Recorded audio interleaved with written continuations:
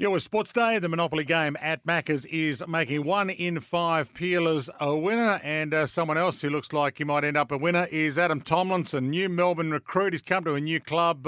He wanted to have a fresh start, and he's getting exactly that. Adam, welcome to you. Great to have you on the program. No, thank you very much for having me, guys. Appreciate it. It straighten me out, though, if you want to. How did it all unfold? Did you want a fresh start? Is that what was on your agenda, and was it always Melbourne that was a priority? No, it's been sort of in the pipelines, not for a little bit. I mean, I've had some really good conversations with the Giants in Sydney sort of the past month, and it was we came to the decision it was probably the best thing for me and for my footy to sort of get a fresh start, and Melbourne was a really good option. They presented to me the characteristics of the club sort of aligned with what I wanted to be with, and it was a really good fit. You're an inaugural member of the Giants, Adam. Was it hard to leave? Were they pulling on the heartstrings at all to have you stay, or was it a mutual parting in the end?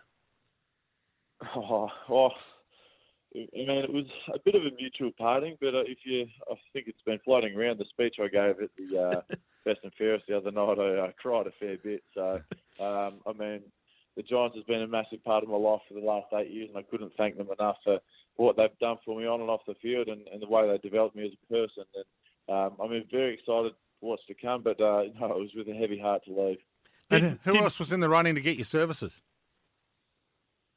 I spoke to a few clubs, St Kilda obviously, and Western Bulldogs, but I've been pretty happy with the Demons for a while, and I've spoken to Goody for a while. I've known him for a fair while, and he's been really good to me, and we get on really well, and he's been awesome to chat with.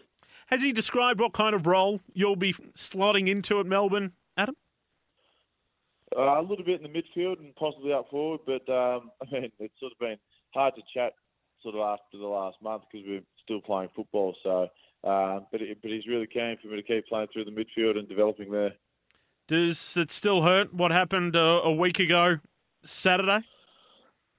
Yeah, it does. I mean, it was a phenomenal experience to be playing grand final week, and it's something you dream of as a kid. And the game went in a flash because all of a sudden we're 5 goals down and sort of chasing our tails. And it hurts. It's only 9 days later, and it goes by pretty quick. But it's one thing I'll never forget. And the Jeremy Cameron talk we keep hearing from in Melbourne, is it all a load of garbage? Is he happy up there? How do you see Jeremy Cameron and his long-term future? I can't see him leaving the Giants. I mean, the man absolutely loves Sydney. He spends more time with his boat fishing than actually on dry land. So I honestly can't see him leaving. He's a massive part of the football club, and if you don't know him, he's the nicest person. And there's no way I can see him playing footy anywhere else. Well, at least it clarifies it in our mind, Adam, and appreciate your sincerity. Good luck at the Demons. Hopefully you can help them rise back up. Well, they can't go much further down. Let's hope they rise back up next year with you. Thanks for your time. Thanks, guys. Appreciate it. Adam Tomlinson, I keep forgetting they finished second last. It's still bizarre to me. It is still hard to believe. And I think the projections of them, some people are saying, they can bounce back easily into the top 4. I don't think it's going to be that easy for the Demons to bounce back into the top 4 after some of the performance they left out on the park this past year. Might have been a little easier had they got picked 2 in the draft, but they ended up not getting picked 2 in the draft, and we know that